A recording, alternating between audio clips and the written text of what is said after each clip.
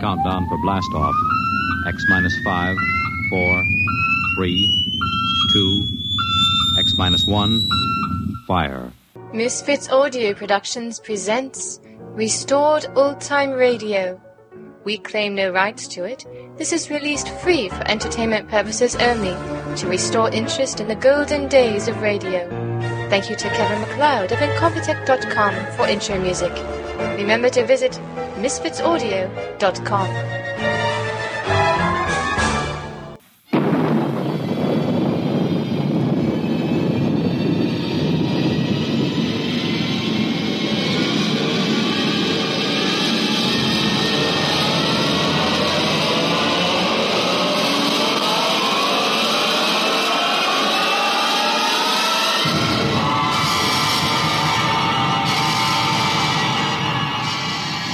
From the far horizons of the unknown come transcribed tales of new dimensions in time and space.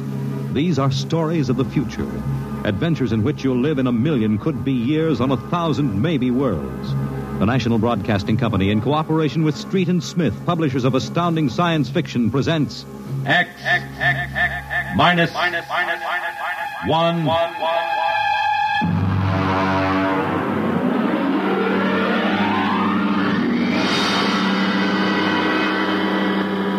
Tonight's story, Dr. Grimshaw's Sanitarium.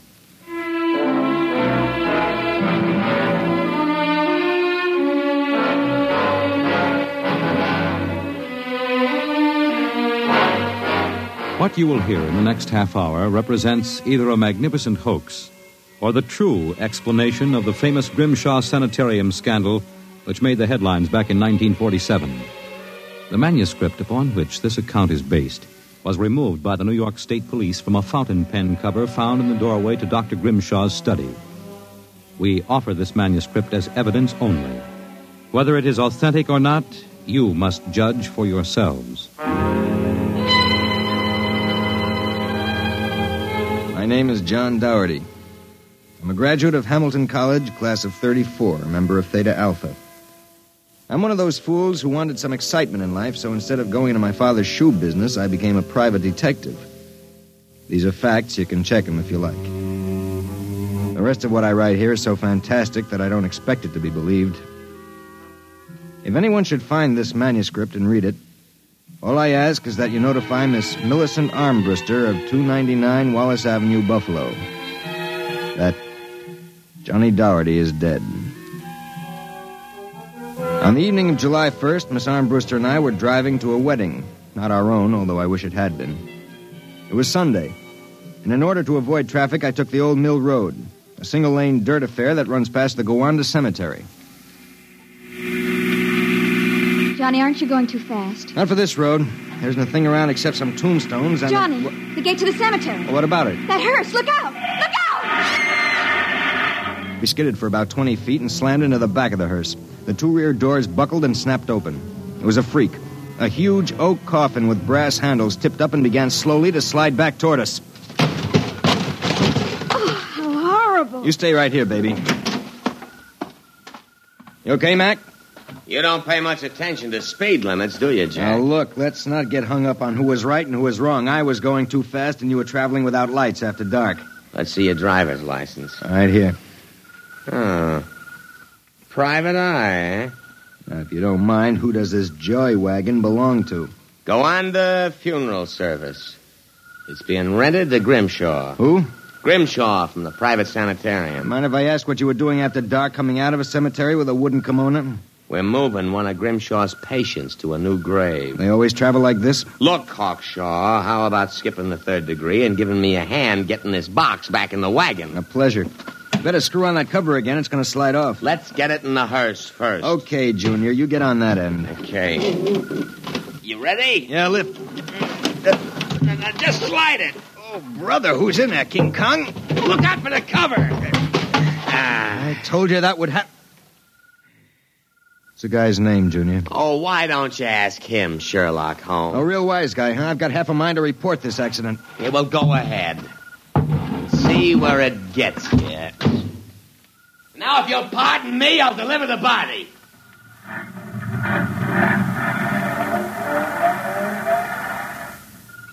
Everything all right, Johnny? I thought so until a few seconds ago. Listen, Millie, can you sit here in the car for another 5 minutes? Where are you going? For a stroll through the cemetery. Oh, Johnny, stop making jokes. When we lifted that coffin back on the meat wagon, I got a good look inside it. Ugh. Yeah, exactly how I felt. I figured we'd knock the stuffing out of the corpse, only I didn't expect the stuffing to be sand. What? Yes. That wasn't a body, that was a dummy stuffed with sand, a dummy with a wax face. Johnny! Which brings up an interesting question. Who's supposed to be in that box, and, just where is the dead man spending his time?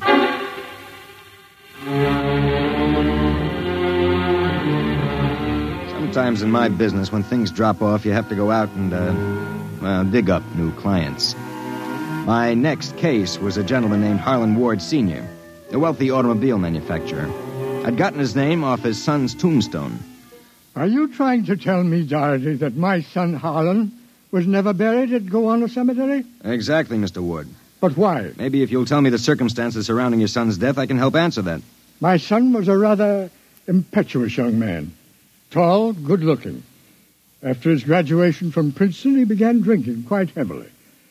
After he got into a couple of scrapes, we sent him to Dr. Grimshaw's sanitarium in the hopes that he could be cured. While my wife and I were in Europe, we received word that he died, buried at Gowanus in our absence. Last week, my wife and I decided to have his body removed to the family vault here at Short Hills. How'd your son die? Suicide. You never saw the body? No, we couldn't get back from Europe in time. Now you tell me that his coffin contains a dummy. How do I know this whole thing isn't a plan to fleece me? You don't. But you're a rich man, Mr. Ward, and you're perfectly willing to take a chance that I'm on the level and that your son may still be alive. You sound very sure of yourself, Mr. Doherty. My fee is a $2,000 retainer plus expenses. What sort of expenses? However much it costs to take the cure at Dr. Grimshaw's sanitarium.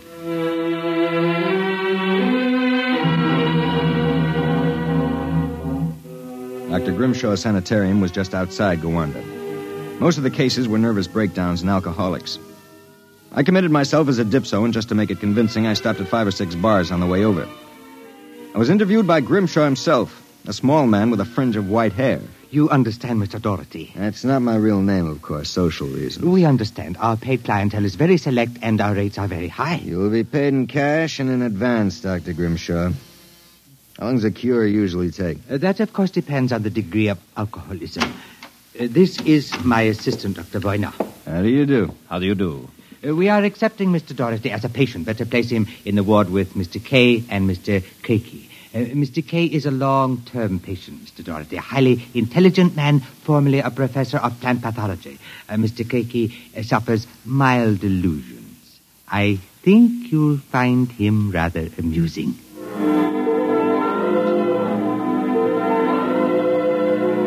After about 3 days, my roommates Arthur Kay and Crakey got used to me. And we even began to play three-handed bridge. Kay was a chronic dope addict, an intelligent, sensitive man. Crakey was nothing but a clown. He kept a big black cat named the Professor, which he talked to as if it were human. And so I said to her, "My dear Countess, if you don't like the company of my cat, then you don't like me." She looked at me as if I were insane. But, of course, the joke was on her because I was. Professor? The professor is very sociable. Excellent company. Except when he kills birds and deposits them in your bed. He's nothing but a feline murderer as far as I'm concerned. Ah, see? You have insulted him, Mr. K. Come here, Professor. Let's make friends. How about giving me your paw? Oh! Scratched me, you black devil. You insulted him. You hurt his feelings. Well, just keep him away from me. It will be a pleasure. I would advise you not to insult him again. Good afternoon and evening. Is he always as nuts as that? Ever since I've been here. What's his problem? Manic depressive. And a little paranoid, too. How long have you been here, Arthur? At Grimshaw's 2 years. I left for a while, but I couldn't stay away from the junk, so I committed myself again. Did you, happen to know a patient here named Harlan Ward? Why do you ask that? Did you know him? I met him socially a few times. I understand he died here. So the newspapers said. I wouldn't know. Suicide, wasn't it? Was it? You're being pretty careful, aren't you? Mr. Doherty, what would you say if I were to tell you that I don't believe Holland Ward is dead? What makes you so certain? He used to share this room with us. He slept in the same bed you now use. I see. He was an alcoholic, doing quite well, too, from what I could observe. We all expected him to go home soon. Then one evening he had a violent fight with Crakey. Crakey accused him of snooping or something. Later that night, Grimshaw and Voyner took him out. Where? Where they take all the special treatment cases to the charity clinic. It's that small building on the other side of the stone wall. A few days later, we read about his death. Suicide, they said. Just what makes you think he's still alive, Arthur? This. About a month ago, I was in the garden next to the wall that separates us from the charity clinic. Suddenly, I thought I heard a sound, like a child whimpering. It stopped. And a moment later, this note came over the wall, wrapped around a stone. What's it say? Help me, for God's sake, Harlan Ward. Arthur, how would you like to have some fun? Like what? Like sneaking out tonight and going over the wall to the charity ward? What do you say? It would break the monotony a little. I suppose there's no real harm in it. Of course not. I'd go alone, but I'll need help scaling the wall. Will you do it? All right. I'll go with you.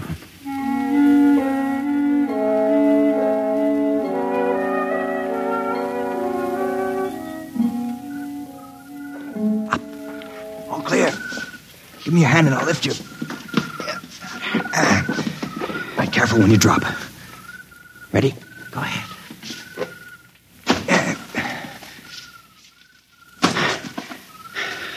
There's a charity building over there, the one with the lights in the basement window. Come on.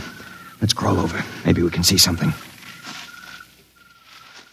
Shh. Listen. Can you make out what he's saying? No, I can barely hear. Good Lord. What was that? Probably some patient having the DTs. Let's have a look. Easy, it wouldn't do to get caught now. See anything? Some sort of laboratory. I can see Grimshaw and Voyner and something else. What? There's a child with its back toward me. Now take it quietly. It will be easier. Please, no. It will all be over soon. You won't remember anything. No, I don't want to go. Why not give it to him? No. Shut him up, Voyner. Good Lord. What was it? What did they do to that child? Arthur, that wasn't a child. It was a midget. The smallest midget I've ever seen. What were they doing? Trying to give it some sort of injection. When it resisted, Voyner knocked it out. What do you suppose they were doing to it? I don't know, Arthur. All I know is that when it fell, it had the face of Harlan Ward.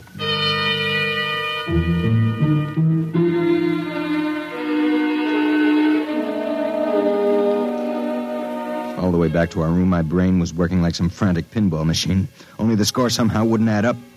The pieces were there, all right. A crazy old doctor, a brutal assistant, a private sanitarium, and a midget with a dead man's face. I thought that when I got back to our room, I'd have some time to think about it. I'd forgotten about our friend, the happiness boy, Count Crakey. So, I caught you. Fine, you've caught us. Now how about crawling back into the woodwork like a good little count? Where were you? Mink hunting. Arthur and I like to go mink hunting at night. You make fun of Count Crakey? I shall report you to Dr. Voyner. You'd better not if you know it's good for you. So, you threaten me? Me, Count Crakey? I shall scream for help. Help! Help! Did you hurt him? Just knocked him out. What do we do now? Put him to bed. Hope that when he wakes up in the morning, he's forgotten the whole thing. And if he hasn't? He's too crazy for them to take seriously anyway. Come on, let's get him back into bed.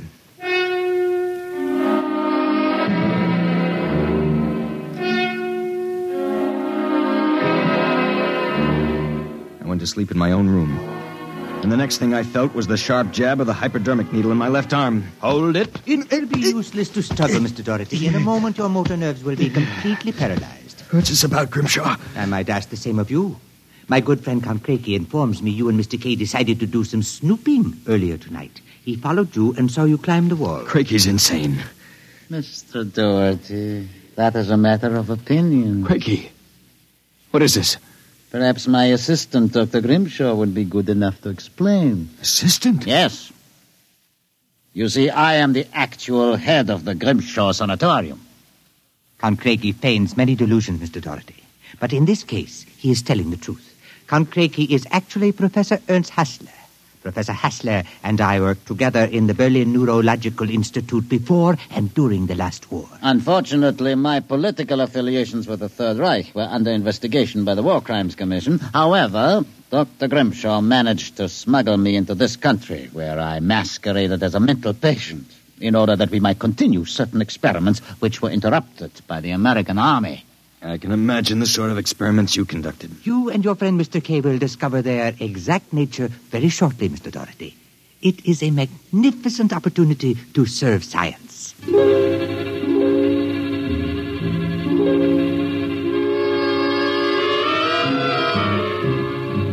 passed out. And the next thing I knew, I was coming to in a different room and hearing the voices of Voyna, Grimshaw, and Craigie, as if from a great distance. Pituitrin. Pituitary. 4 cc's. 4 cc's. How are the measurements? Reducing rapidly. We'll operate at once. Have Voyna start the anesthesia. Very well, Doctor. Come in.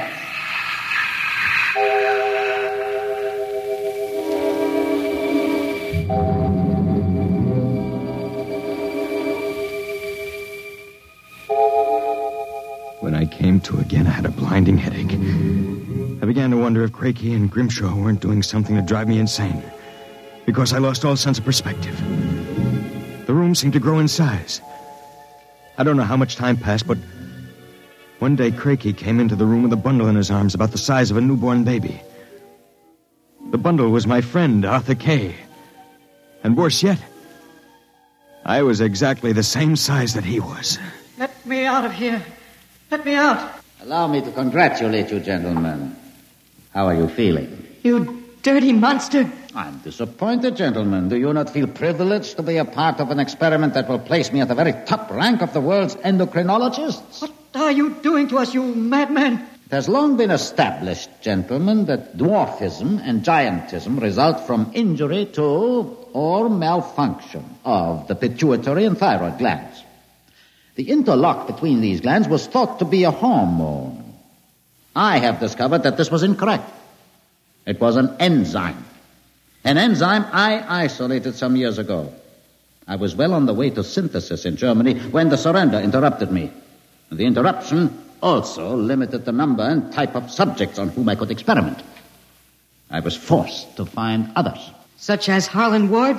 Mr. Ward was only a control experiment. I suppose you plan the same for us. No, gentlemen. For you, I have reserved a special privilege. You, gentlemen, will be the first to test the full effects of the enzyme. In short, I intend that you, Mr. Kay, and you, Mr. Doherty, when the experiment is completed, will emerge as perfectly healthy, normal individuals. Except, of course, that you will be only 5 inches tall.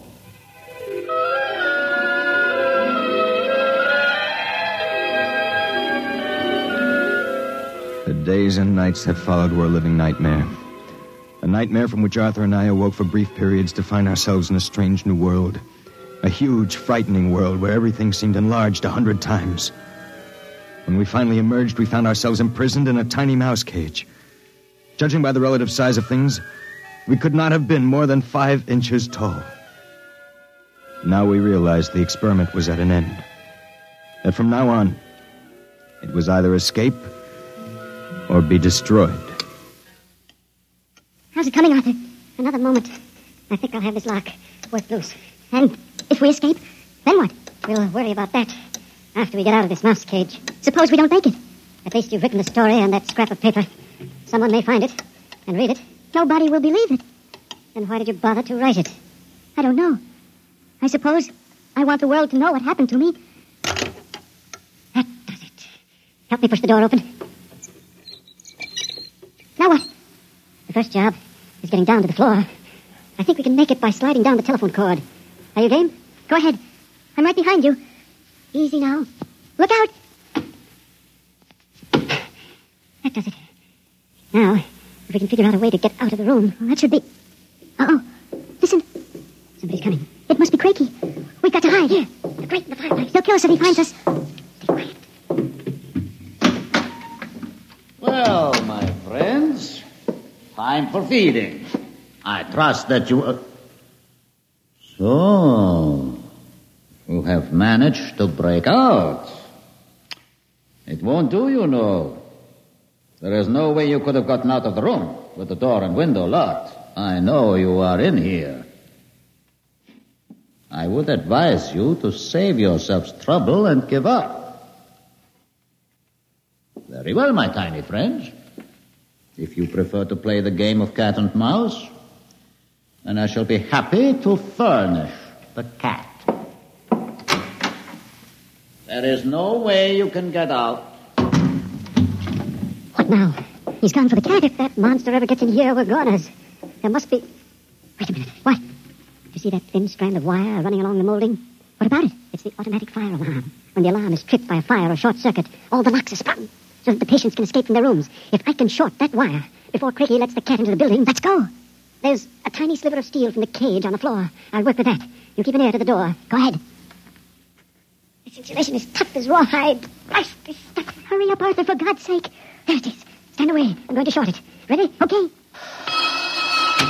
We made it. There goes the door. Let's make a run for it down the hall. If we can get to the garden, we've got a chance. I smell smoke. The short may have actually started a fire. Come on. Wait a minute. I have to go back. The manuscript. Don't be a fool. There's no time. Come on. You go ahead. I'll catch up. Hurry up. I'll wait in the hall. Only a second. I've got it. Come on. There's nothing to stop us now. Arthur? Where are you? It's funny. Arthur? Arthur? Arthur, what's happened to you?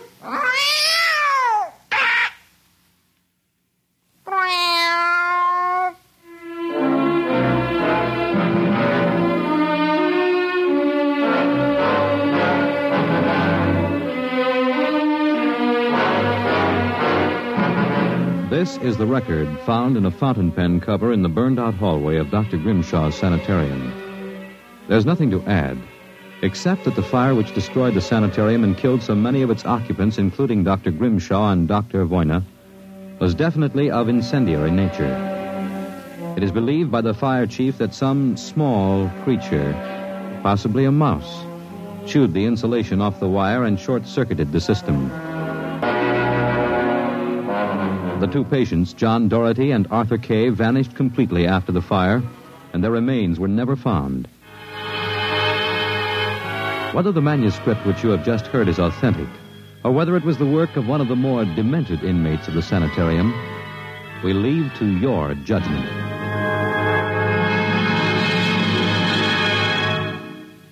You have just heard X-1, presented by the National Broadcasting Company in cooperation with Street and Smith, publishers of astounding science fiction.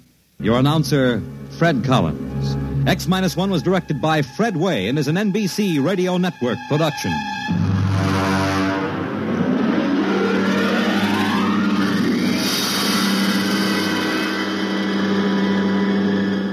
X-1